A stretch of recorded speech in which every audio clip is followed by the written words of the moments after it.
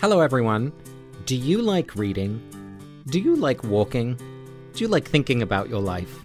Then we have got something for you. Our Common Ground pilgrimages are going to be announcing our slate of fall and winter 2020 pilgrimages on March 2nd. So if you sign up for our newsletter at readingandwalkingwith.com, you will be the first to know when registration launches, and only people on our newsletter will get 30 minutes early registration access, and it's first come, first served. So signing up first might mean the difference between getting a spot or not. There's less than 20 spots on each pilgrimage, and one of them might be involving me and a book that we all love. So you're talking about you leading a pilgrimage with He's Just Not That Into You? 100%, yeah. Oh my God, I'm there. So that's readingandwalkingwith.com. Sign up to the newsletter, be the first to know about our pilgrimages this year.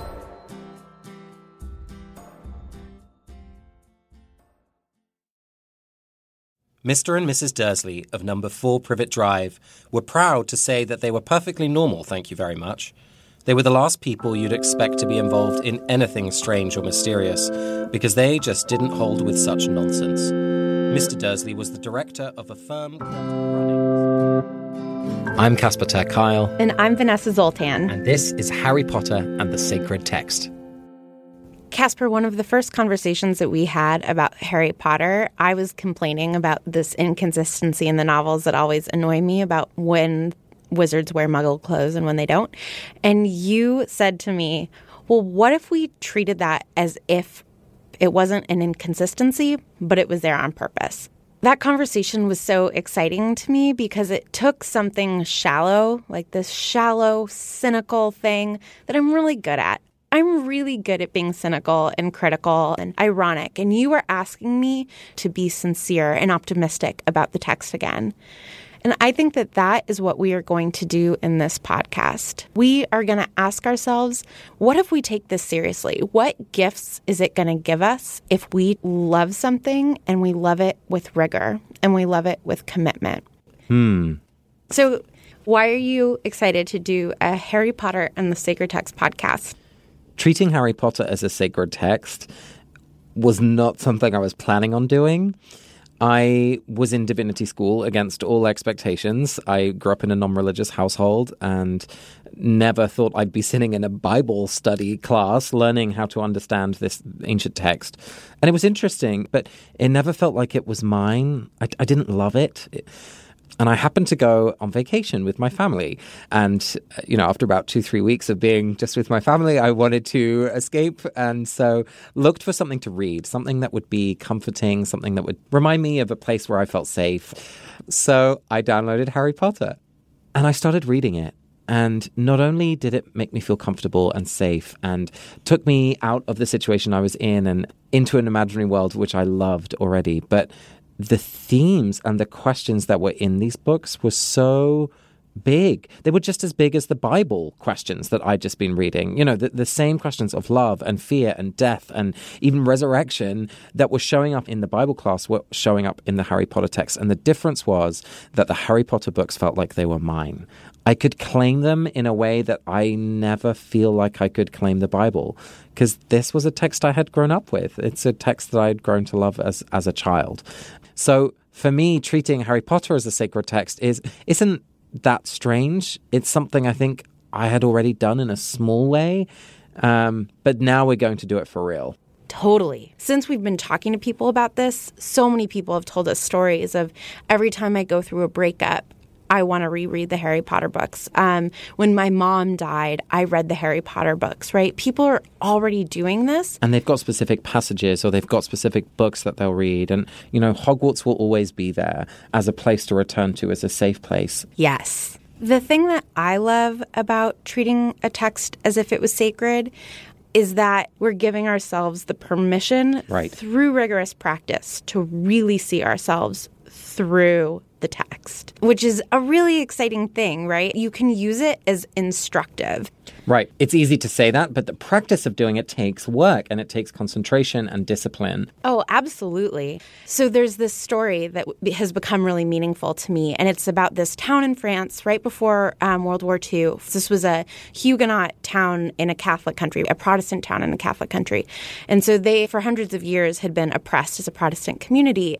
And because of this oppression, they had turned that into a real strong commitment to this idea that roughly translates into radical hospitality. And so what's great about this is that World War II comes along and French Jews, in Vichy France are like, oh, there's this town that is used to being oppressed for their religion. That sounds like what I'm going through. So French Jews start knocking on these doors. And this town, just because it was practiced in the commitment to radical hospitality, they had something that they always did, right? They opened their doors to refugees. And they did it with compassion and generosity, and they ended up saving hundreds of Jews. And, opening doors to refugees, I'm not trying to get political with our current circumstance, but I just think that by taking something that you love seriously, and they took their idea of radical hospitality, an idea that they loved seriously and were committed to it, you have no idea what gifts it's going to give you. And we usually talk about this in terms of skill sets that you can then apply in the job market. And there are great stories about Wayne Gretzky and Mike Piazza and, athletes who were so committed to their sport as kids and then became amazing athletes.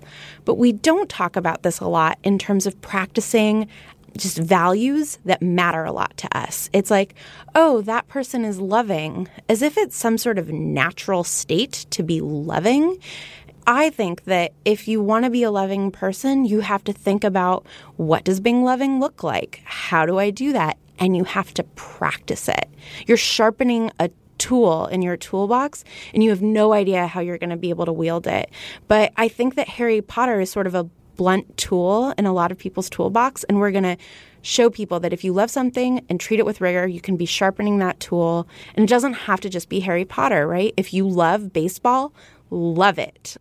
So, Casper, every week we are going to read through a theme. We're going to be looking for a certain theme. Why are we going to do that? Well, there's so many different ways that you can look at a text, and I think it's helpful to kind of put on some glasses and think, okay, let's read this chapter through the theme of loss or through the theme of attachment or selfishness. It opens up a whole new set of windows on the meaning of the text, and we get to be creative with what those themes are. So I love the story that you told about this town in France and the commitment that they had to hospitality. So I think it'll be fun to read this chapter, this opening chapter, The Boy Who Lived, through the theme of commitment. What do we learn about the characters that they're committed to? So that's this week's theme, commitment. Before we explore that theme, let's just remind people what happens in the first chapter. Every week, we're just going to do a 30-second recap. We'll both have a go. And for anyone who wants to, you get to vote who does a better job. Obviously, I will be winning your vote. It will definitely be me. That's cute that you think it's going to be you, though. Vanessa, why don't you start? Go. There's a family called the Dursleys, and they're obsessed with being normal. They have a 2-year-old son named Dudley, and Dudley acts like a 2-year-old. Mr. Dursley goes to work. He works in drills. He hears all these weird things going on, but he just wants to ignore it all day. One of the things that he hears that perks his ears is the name Harry Potter.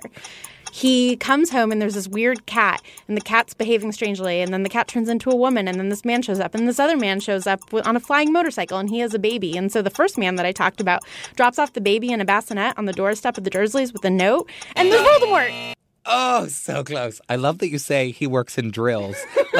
like that's a thing. Oh, I work in drills. All right, count me in. On your mark, get set, go. There's a family called the Dursleys, young couple, small baby, and weird things are happening, but they're obsessed with being normal, so they don't like the weird things happening. Vernon, who's the dad, works in the drilling business and sees all sorts of strange things happening.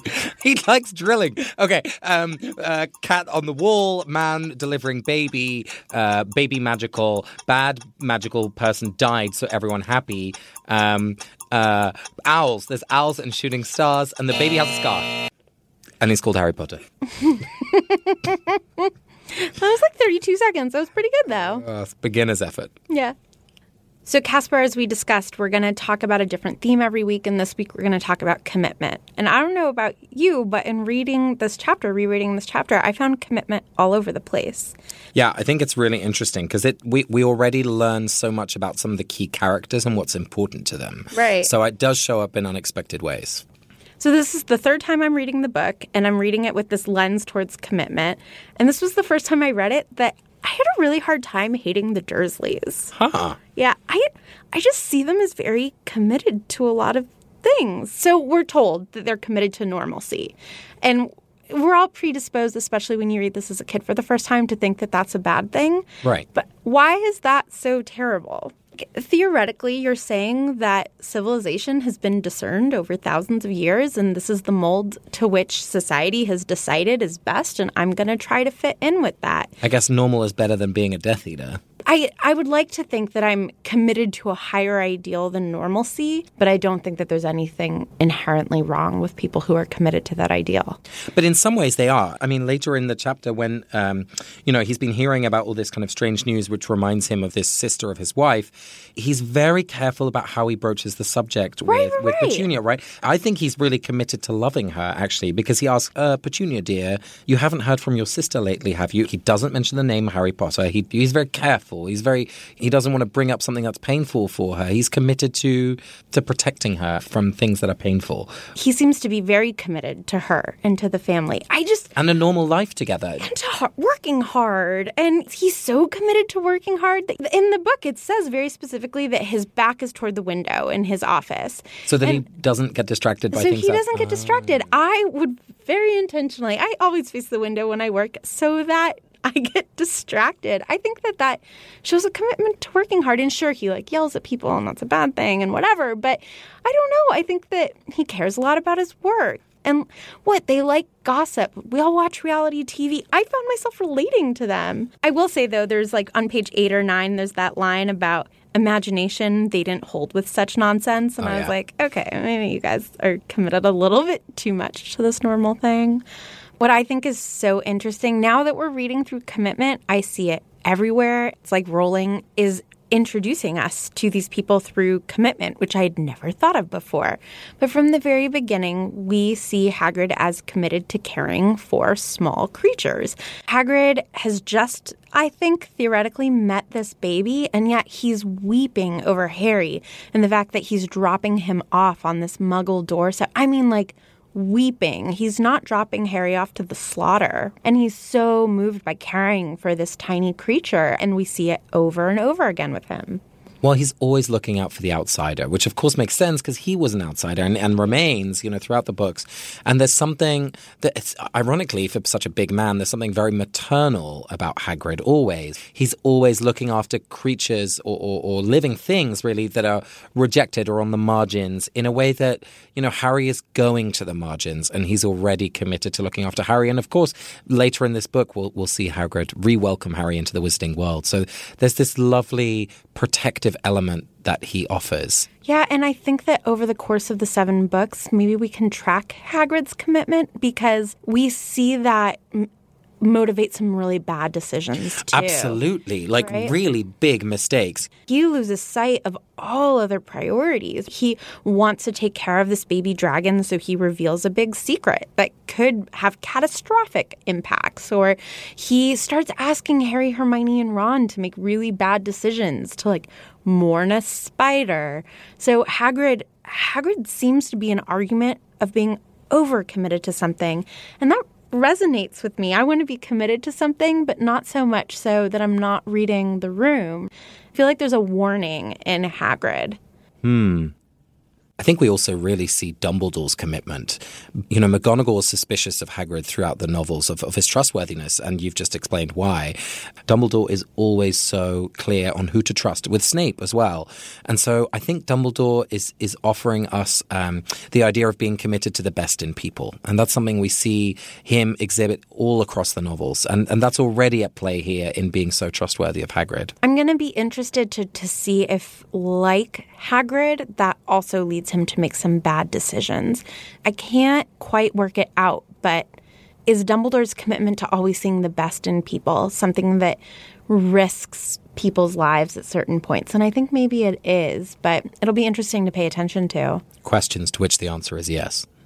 This is the fun thing when you read it through a theme, like you really do. You can see it everywhere. Wow, someone should do a podcast. Someone should do a podcast. Each week we're going to use a different traditional sacred practice to engage with Harry Potter. And this week we're going to do Lectio Divina, a traditional Christian practice that literally means sacred reading in Latin. So we have sort of put our own tweak on Lectio Divina in order to use it for our own devices. This is a traditional Christian practice. This might not be exactly the way that people do it in your local Bible study, but this is how we're going to do it. Now, the idea is that you flip through the sacred text, and wherever your finger lands on the page, you engage that word or phrase at 4 different levels of reading. The quote we found this week is right in the middle of chapter 1. "You flatter me," said Dumbledore calmly. "Voldemort had powers I will never have." So what's the first level at which we're going to engage this phrase? The first step is just narrative, right? So we just look at the quote and think through all of the things that are happening on a literal narrative level.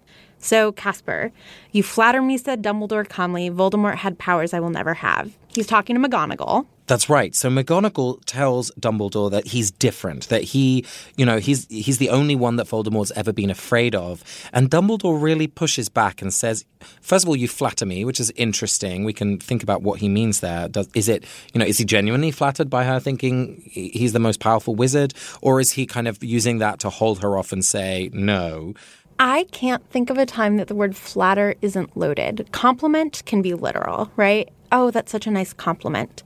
But when do you ever hear flatter not a little ironically, like flatterer or, "Oh, you flatter me"? Right, it's negative, right? And it's coming close to, I don't know, some of the deadly sins or something of pride. Right. It's not a nice thing because it means it's not true. I think that's important, actually. He's saying "you flatter me" because he's saying, actually, it's not true.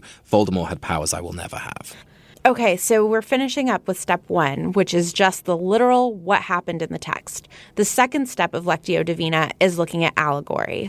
What metaphors are hidden in the text? What symbols can we find in the words that are used? What strikes you, Vanessa? Any symbols or allegorical ideas that strike you? What I love about Dumbledore saying Voldemort has powers I will never have, because I think literally what he could mean is that Voldemort is a more talented wizard than I am, right? But I think maybe metaphorically, allegorically, what he's saying is that Voldemort has harnessed powers that I will never choose to have. That Voldemort went down a road that I will never go down. And so I think, I also really love the word will. He is willing himself in this future tense way and also he's fating himself through his decision. I will never go down that path. And I think that is true in our lives as well.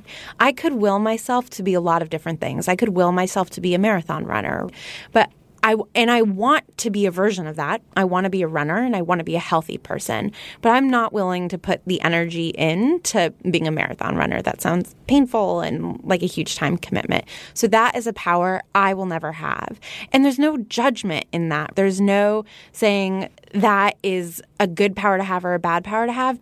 And I think that there's something beautiful in that and saying these are the powers I'm going after. I'm going after being healthy and I'm going after spending time reading and time with friends. I'm not going after marathon running. Yeah, Dumbledore's core struggle is with power. The fact he chooses not to become Minister of Magic is so much to do with his fear of how he would use his own power. I'm always thinking about names in the Potter series because there's so much interesting stuff that's hidden within names. And Voldemort is a really important title, right, that Tom Riddle chooses for himself. And more, obviously, in French is death. And the idea of Voldemort is kind of, vol is, I can never quite remember the French word, forgive me, folks, but there's something about moving or running away from. So, as we know, he's terrified of death. That is Riddle's biggest fear. And so even in the name that he chooses of this dark wizard name, there is this kind of running away from death symbolically there. So that strikes me in this phrase. The third step of Lectio Divina is the idea of reflection. How does this text speak to you in your life today, and how can we read it towards our theme of commitment? The word flatter really jumps out at me because I think I'm quite good at flattering people. And I'm realizing now that when I think I'm being nice or I think I'm complimenting someone, it's actually an empty compliment if it's flattery because it's not true. And people know it's not true when they hear it. So it might be a nice kind of sugar coating, but the thing that I'm giving them that's inside the sugar coating is like an empty or even a bitter thing. So it's really making me think about the line between giving someone a compliment and appreciating someone and flattering them to make them feel good, which actually might only make them feel worse. Right. And maybe it even breaks trust. Right. It's like I can't trust you to tell me what's really happening. That's a really great point, Vanessa. You're so good at making points, for example. Wow, that was rude. Okay, my turn. What is interesting to me along the power conversation, there are obviously a lot of powers that I theoretically could have that I'll never have. And there's a lot of sadness in that, right? In order to be good at anything, you have to commit yourself to it. And there's sort of that Gladwellian idea of 10,000 hours. And whenever you pick one thing, you're saying no to all these other things. And so I'm wondering if I'm committed to the right powers. You know, I'm committed to writing and I'm committed to reading well, but you know, should I be committed to social justice more? And I don't know, without being too dramatic about it, right? That's really a contemplation of mortality. It's the fact that we have a finite amount of time in this world. And so there are only certain powers that I can really call. So that's what these themes and the idea of commitment has really brought up for me. Unless you get a Philosopher's Stone. Which I'm in the market for. What's the fourth theme? So the fourth theme is invitation, and that's where we, really try to honor the work that we've done so far and ask ourselves, so what action are we going to take? I think this idea, I'm really stuck on Voldemort's name and this idea of running from death and the fear of death, which I think relates to this, that we only have so much time and what are we going to choose to cultivate? So I am going to, it's kind of cheating because I do it already, but every morning when I'm in the shower, I say to myself, I might die today, which sounds intense, but it's actually a really liberating practice I've found because it makes me appreciate what I have, even if it's just the hot water running over my body. Well, and I think that recommitting yourself to something, I don't know if you do it every day, maybe you just sort of say it ritualistically and... Now I'm going to say it like I mean it. Yeah. That's what I'm going to do. Yeah. How about you, Vanessa? I think that I am also going to recommit myself to something, and I'm just justifying that that's not a bad thing. That is an action. So the thing that I think I'm going to try to do, I'm going to answer my own reflection, right? So I said, am I making the right choices? And I think I'm just going to acknowledge that I'll never know if I made the best possible choices, but it doesn't matter. I made them, and I made them rationally, and I gave a lot of thought to them, and hopefully I went with my gut on them. So I'm going to commit myself to even getting better and at the choices I've already made. So I made the choice to be a chaplain, and I'm going to try to get even better at chaplaincy. And I made the choice to be a conscientious reader, and I'm going to keep doing research about how to be a better and better reader rather than constantly spending all this time wondering what other powers I could have cultivated. I'm going to try to move toward just recommitting myself to the things that I've already chosen. Finally, we'll end each episode with a blessing for some of the characters that we've encountered in the chapter. What I love about blessings is that I feel like when you bless something, you are tapping in to your most vulnerable wish for someone. And I just think that when you bless something, you are admitting that you have no power over something, and yet you are hoping with every fiber of your being. Blessing is really a lost art these days, and it's been something that's so important in so many people's lives, and it's something we want to retrieve a little bit. So we'll bless the characters, and we'll hope you'll take the blessing with you also. Vanessa, who is your blessing for this week?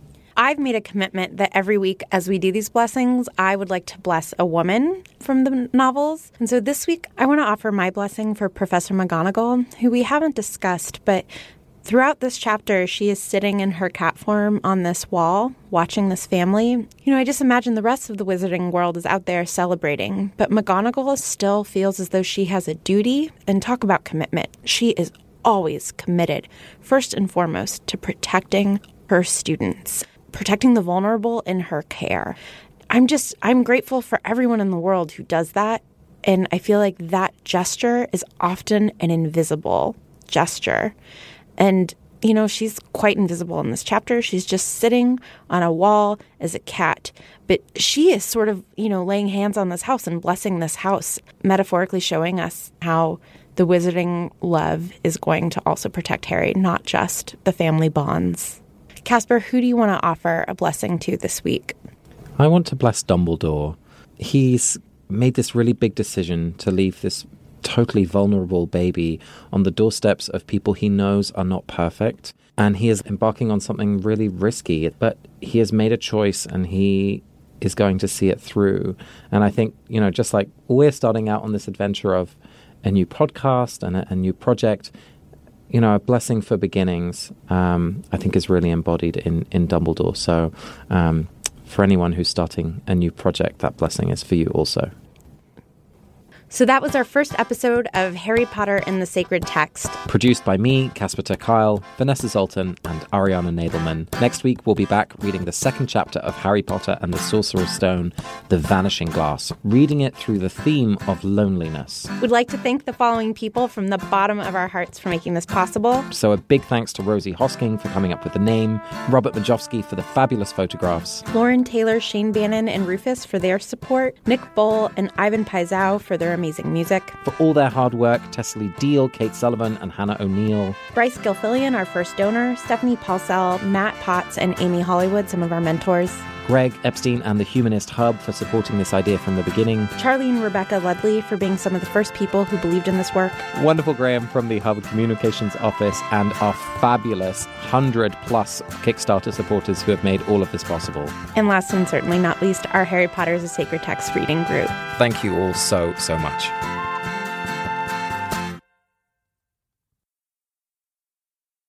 I'm just a girl standing in front of a boy. Why are we quoting asking him to love her? Why?